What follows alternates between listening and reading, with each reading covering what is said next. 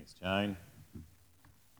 For those who are visitors here, my name's Paul McKendrick and I am the pastor here. It's great to have you with us this morning. Please hang around afterwards. Love you to join us out the back and have a cuppa and a bite to eat together as well. We're kicking off a new term and we're kicking into a new series this term. Last week it was very new because it was our first week here in the school. It was only our second week here, so it's great to be able to gather in a place like this and have the space that we've got and be able to share with you. And last week we looked at how good Jesus was, that Jesus was better than anything. And so what we thought was this term, going on from thinking about Jesus is better, we thought, well, if Jesus is better, well, let's dig into Jesus. Let's find out about him. Let's spend some time getting deeper into who he is and what he's about. So we're going to be looking at the Gospel of John this term, and we're going to be looking mainly at the I am statements of Jesus. If you want to know what Jesus is like, well, he says, I am a number of things, 7 different I am statements throughout John. So we're going to dig into that this term. We're going to dig deeper into Jesus here on Sundays and also in our gospel communities. And today we thought a great thing to do is actually start at the beginning of John, because John itself has an intro. It's called the prologue. And in that prologue are basically all the themes to the rest of John. And the prologue is quite separate in one sense to the rest of the book, but it is packed full of some of the most amazing, beautiful statements about Jesus. So open up your Bibles if you've got them, or open up your service sheets if you've got them there too. You'll see our Bible reading there today comes from John 1. Why did I go to 1 Corinthians for? John 1, verses 1 to 18 we're going to read now. And just take it in, soak it in. And the beautiful Dean's going to read a beautiful passage for us. So kind. Keep that up, mate. It's good. Okay, so John chapter 1, and we're going to be reading verses 1 through to 18. So it's titled, The Word Became Flesh. In the beginning was the Word, and the Word was with God, and the Word was God. He was with God, and in the beginning.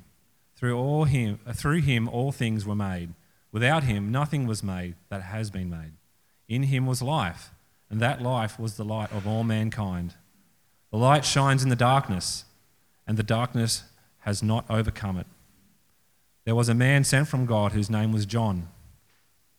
He came as a witness to testify concerning that light, so that through him all might believe. He himself was not the light. He came only as a witness to the light. The true light that gives light to everyone was coming into the world. He was in the world, and though the world was made through him, the world did not recognize him. He came to that which was his own, but his own did not receive him. Yet to all who did receive him, to those who believed in his name, he gave the right to become children of God. Children born not of natural descent, nor of human decision or a husband's will, but born of God. The Word became flesh and made his dwelling among us. We have seen his glory, the glory of the one and only Son, who came from the Father, full of grace and truth. John testified concerning him. He cried out, saying, "This is the one I spoke about when I said, 'He who comes after me has surpassed me, because he was before me.' Out of his fullness we have all received grace in place of grace already given. For the law was given through Moses. Grace and truth came through Jesus Christ.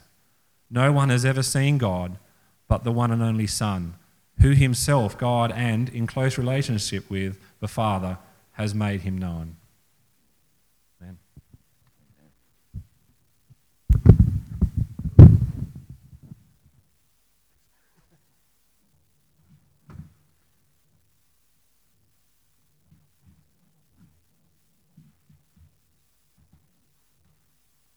As you see, only being our second week here, we're slowly getting things, working out where everything is. Can you see me down here, or is it better if I go up here? Which one would you prefer? Doesn't matter? Great, I'll stay down here then. Great. It's a great passage, isn't it? It's an amazing passage.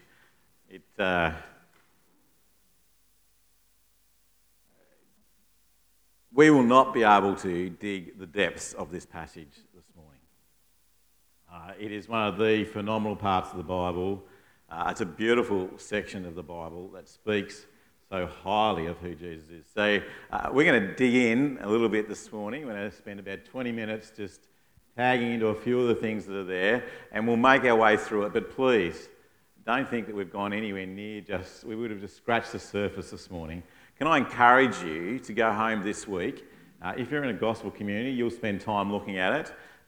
If you're not, then please continue to look at it. And even if you're in either one of those, can I encourage you this week, each morning, just to take a couple of verses. Just take a couple of verses, read them, and just allow God to speak to you through them. Meditate on them. Spend some time contemplating what they're saying, because they are phenomenal. So let's look at them together this morning. We're going to look at, go through it. We're going to touch into a few places, and hopefully I won't detract from the beauty of it, but we'll enhance the beauty of this passage. Let's have a look at the first couple of words there, and you'll see verses 1 and 2. These are stunning words. In the beginning was the Word, and the Word was with God, and the Word was God. He was with God in the beginning. I don't know about you, but I reckon Australians are great at having nicknames, aren't they? We love to have nicknames. Bazza, Shazza, all those sorts of ones, all those different names that are up there. Cheeky, Happy. Often there's some good names up there, but also sometimes we use some derogatory ones too, like Pothole, or there's other things up there that we've got. But Australians love nicknames. I've got a couple of nicknames. I've got a nickname that's actually up there. Can anyone see my nickname that might be up there? Macca, that's right. So not many people down here call me that, but people in other places do. And sometimes my mates who are in ministry call me Macca, and people say, who are you talking about? That's me. But I've also got other nicknames that aren't quite so, would you say, nice towards me. I've got a name that I don't know whether you could recognise this, but I've got a name, one of my nicknames back in Tasmania in my hockey team was called Ploverlegs. Now, you're all going to stare, aren't you now, and think, how did that happen? Well, one day I was walking down the driveway to where my coach was and his son, who we played hockey with together. And as I was walking down, in the paddock behind him, there are a number of plovers. And my coach looked at me and then looked at the plovers and decided my name's going to be Ploverlegs. So I was Ploverlegs for a long period of time. Nicknames, don't they? They connect to something. They connect to sometimes your name, or sometimes your character, or sometimes the actions that you have. Well, here we have a nickname for Jesus in one sense, the Word. The Word here is a depiction of who and the character of and the actions of Jesus. It's not right there in the first couple of sentences, is it? It's in the beginning is the Word was with God, the Word was God. But if you jump down to verse 17, you see that we hear that Word is Jesus. And we see that this Jesus is to be the clear communication of God to the world. It takes us back too, doesn't it? Who can remember the very first words of the Bible? In the beginning was God, and He spoke. And the Word went out and created the world. So what this passage is saying to us right back from the beginning, that Jesus was with God, that Jesus was God. And He was there from the very beginning. He wasn't created, He wasn't made, He always has been. There's a great statement by a guy called Athanasius, who was back in the early centuries, not long after Jesus, and he said this: there never was a time when He was not. Worth contemplating, isn't it? There never was a time when He was not. Everything that we see here around us had a beginning. Started with God's Word.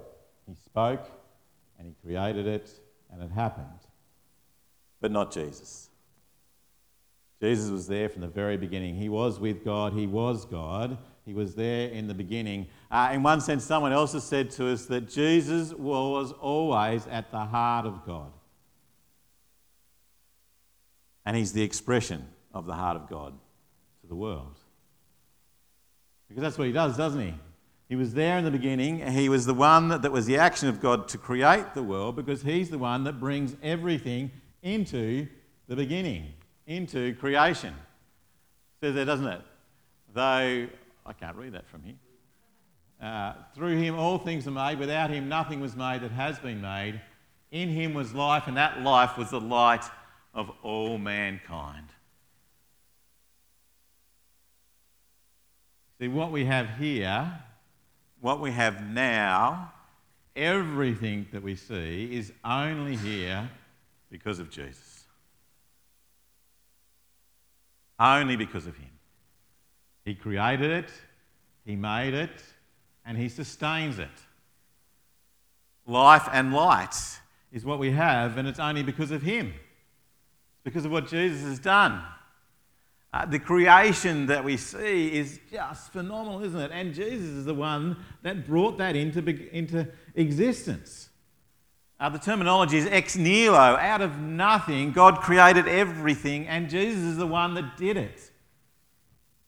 And Jesus is the one that holds it and sustains it and keeps it and gives it life and light, and you are only here because of him. That is a phenomenal statement, isn't it?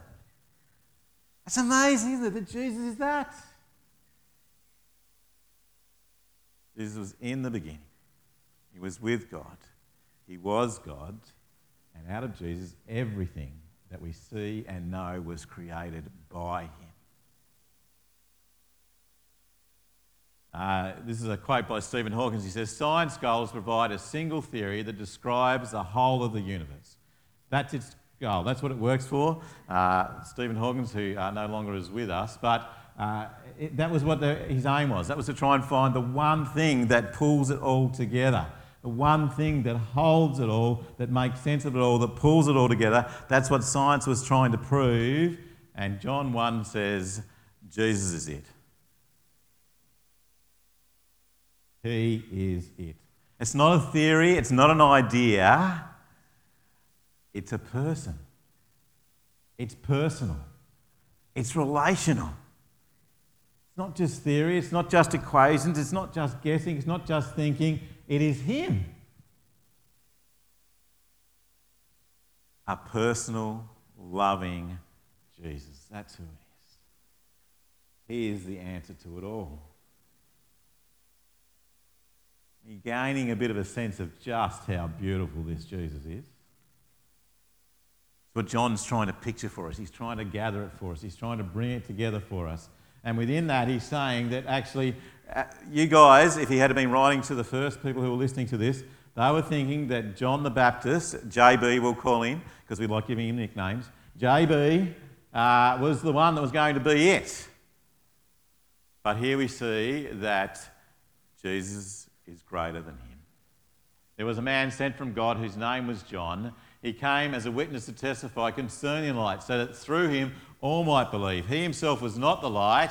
He came only as a witness to the light. You see, JB was the warm-up act. I don't know about you, but we're getting close to finals in the footy. In all codes, starting to get exciting, isn't it? You're starting to think, who's going to be in that game? But there's another thing that I like to think about too as we're getting close to those games, is who's going to be the warm-up act? Who's going to be the one on the stage before? Who are they going to pick to do that? Now, I don't mind that, and it's really interesting, isn't it? And you want to find out about that.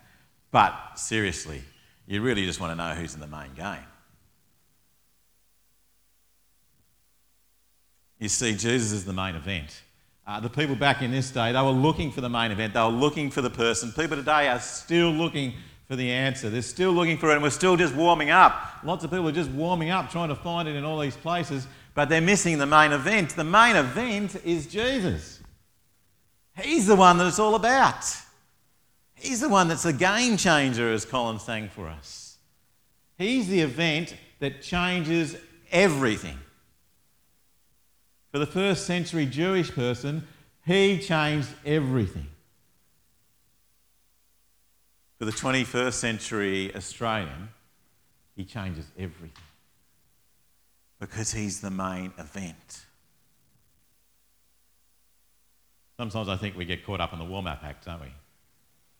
We get caught up in all this other stuff on the side and get caught up in doing all these things over here. And the Warm-Up Act's great and can be good, but it's not the main event.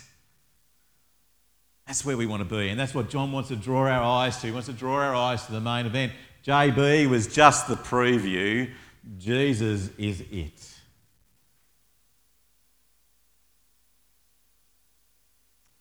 He wants to grab your attention, doesn't he, John? He wants to take your eyes to this amazingly word, Jesus, who was with God, who was God right from the beginning, who created everything, who's bigger than JB, who's the main event. He wants us to salivate, in a sense. He wants us to get ready for it, and he wants us to get ready to dig deeper into Jesus. That's what I want to encourage you this morning, is to get that sense, that glimpse, that idea that I want to dig deeper into Jesus. Because then comes one of the most stunning, that's one of my favourite words, statements that has ever been written. The Word became flesh and made his dwelling amongst us. We have seen his glory, the glory of the one and only Son who came from the Father, full of grace and truth. Jesus became flesh, made his dwelling among us. We have seen Jesus' glory, the glory of the one and only Son, Jesus, who came from the Father, full of grace and truth. That is Jesus.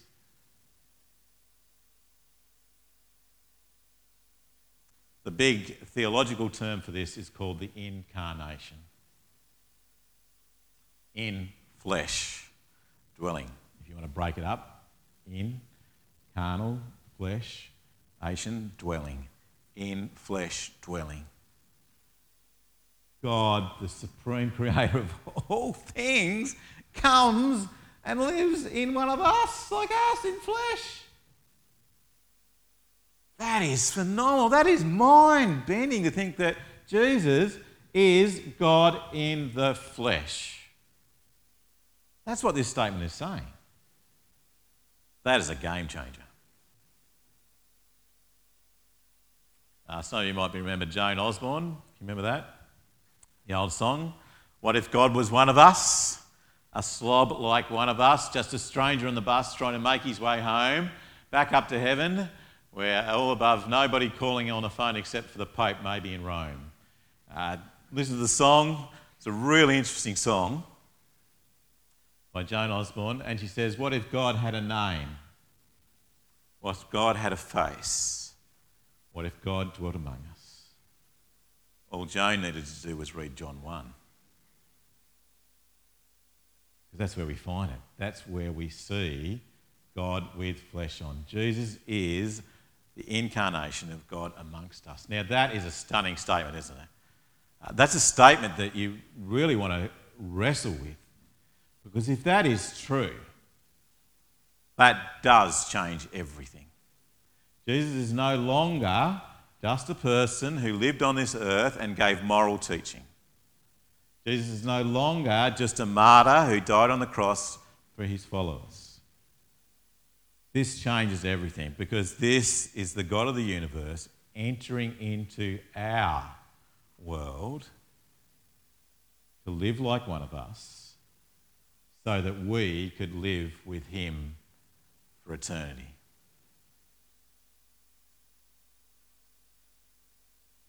Now, the rest of John wants to unpack that.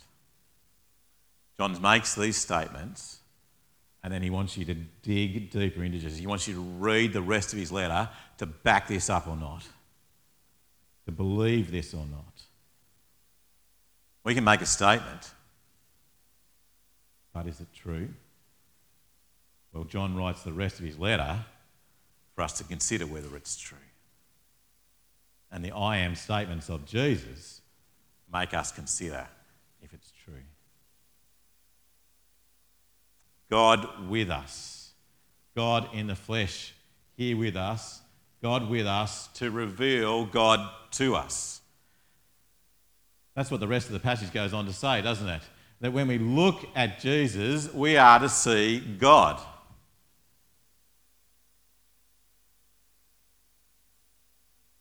Verses 17 to 18 go on and explain that for us, that when we look at God, Jesus, then we're actually seeing what God is like. If you want to know what God is like, then you look to Jesus and see what he's like. If you want to know what God acts and how he acts, then you look to Jesus and how he acts. If you want to know the character of God, then you look to Jesus and you'll see the character of God. If you want to see how you want to reach out into this community, as we were asked before, how do we think about doing that more inspiration? How did Jesus do that? He became one of us. He entered into our life and into our circumstances and into our situations. He had an incarnational ministry.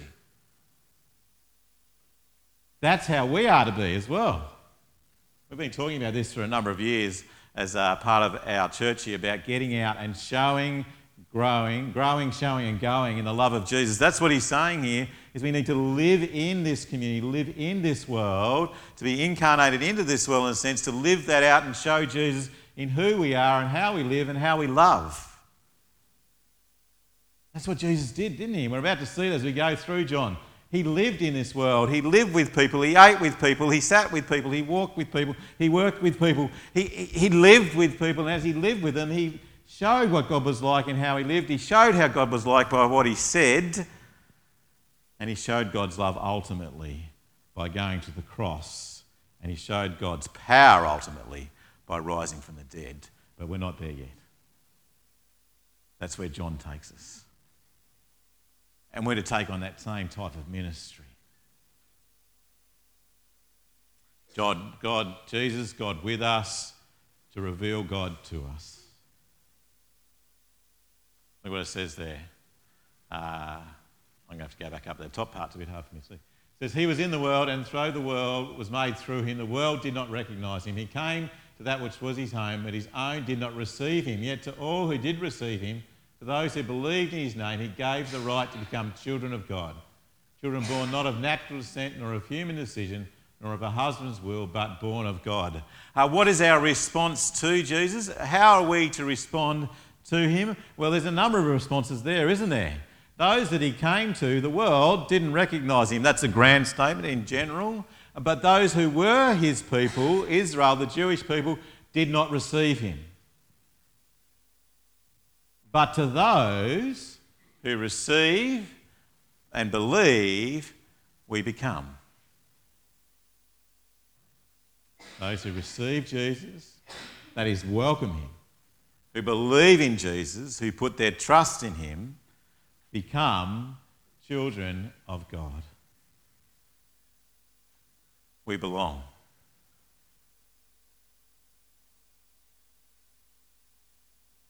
You notice, in one sense, the whole world has been made by God, and in a sense, the whole world are his people in one sense, but in another sense, there are only those who are his children, who are part of his family for eternity.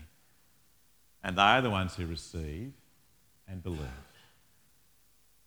And John's going to work through the rest of the gospel to convince you to do that. I don't know where you're at the moment with that. But can I encourage you to contemplate that, think about that, think about the statements that God is making, that John is making to us about Jesus here, to receive him and to believe him, because when you do, then you belong to him. I don't think they do it at the moment in their HSC, but when my boys were going through HSC, their theme was belonging. That was a great theme, thinking about how do we connect, how do we belong, how are we part of that. And they had to read a number of books of that. They had to watch a number of movies about that. They watched The Blind Side, and they watched a number of other ones, movies that were about belonging, about connecting. Because we all long for that, don't we? We all long to belong. We all long to be connected. We all long for that sense of knowing that we are unconditionally loved and that we are in a place, a family that loves us, that we belong to. They took a survey in London or in England just recently, and in the ages between, I think it was 15 and 24, the greatest fear, the greatest distress for people in that age range was loneliness. Being disconnected. 15 to 24-year-olds. But maybe it's just those who are over, 80 and by themselves and don't have, or in a nursing home, or sometimes we just think that, or people who are just struggling. 15 to 24-year-olds, this is our youth as they're coming through. And you'll probably be feeling that as well. We're in one of the most connected societies, but yet disconnected relationally.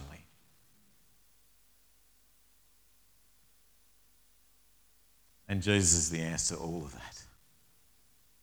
Because he connects us to the ultimate family.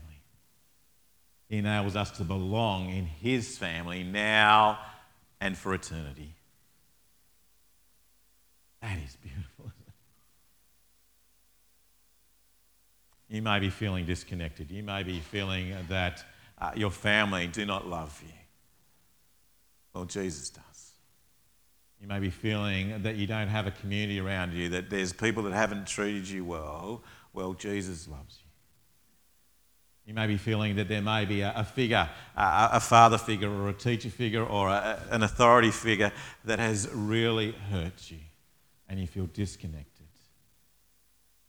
Well, Jesus loves you and he wants to connect you. He wants you to belong. He says, if you receive him, if you believe in him, then you belong to him. That is amazing. And there's this little statement in the middle here that just blows me away. It says there, out of his fullness, out of Jesus' fullness, out of all that he is, the God incarnate, the God in flesh, out of everything he is, the one who has made all things, out of his fullness, he expresses grace upon grace upon grace to you. There's two ways of reading this passage. There's one is grace upon grace, or grace in place of grace already given. There's two senses of this, and I think John wants to throw both of them at us. He particularly wants to throw them at the people here, the Jewish people, because he wants them to see that the grace that they had through the law, through the Old Testament, that God revealed himself there to them, but yet they'd broken away from and continued rejected. Here we have the full grace in Jesus. Don't miss it. And then also there's this sense of grace upon grace, that he's just going to keep overflowing us with grace continually and constantly. I love sitting looking at that. Who can tell me where that is? Go a little bit further round. Half Tide and Jogleys, and 40 foot round the corner. Some bit of debate about whether it's Jogleys or 40 foot there, isn't it? I think, bro. But anyway, there's a great spot that you can sit on the top of the hill, and just recently, with the weather that we've been having, I've been thinking there's no way I want to sit at home in my cold little room and eat lunch. And so I thought, I'm going to put my lunch on a plate. I put my lunch on a plate, I'd grab a drink in a flask, and I build up onto the hill here, and I look out over Half Tide and Jogleys. It is pristine. But 9 times out of 10, you'll get a certain amount. Those waves probably look a little bit better than what they are at the moment. But you will get constant waves coming through. Sometimes they're big, sometimes they're small, but they never stop. There is just a constant and consistent wave after wave after wave. From Jesus, from the fullness of all he is pushing wave after wave after wave of grace over you and his people. The next time you stand and look at the waves, just don't be amazed at God's creation. Be amazed at Jesus' grace for you. as it flows over you upon grace, wave upon wave. Experience that love that he flows to you through Jesus. He makes you belong to his family now and for eternity. It's a stunning part of the Bible, isn't it? He just cries out to us that Jesus is better. John wants you to know he's so much better. To the Jewish people right back in the beginning, he is so much better, guys. Don't miss him. To you and I today, he says he's so much better. Don't miss him. And that's what we're going to do in the next few weeks. We're going to dig deeper into him so that we don't miss him. The Word became flesh. Jesus became flesh and dwelt among us, pitched his tent among us. The Word who was with God, who created everything, comes and dwells amongst us in Jesus. God with us to reveal God to us so that we can receive him and believe in him and belong to him for all eternity. So we can be children of God. What's a practical outworking of this? I think it's just awe and worship. Do you do that very often? Do you just stop and stand in awe? And by worship, the Bible means just give your whole life to him because of who Jesus is. That's what John 1 wants to do to us, just to stand in awe and worship him. Can I encourage you to do that? We're doing that this morning, in a sense, while we're here. But don't stop here. Go out from here. Every day, just stand in awe and worship God.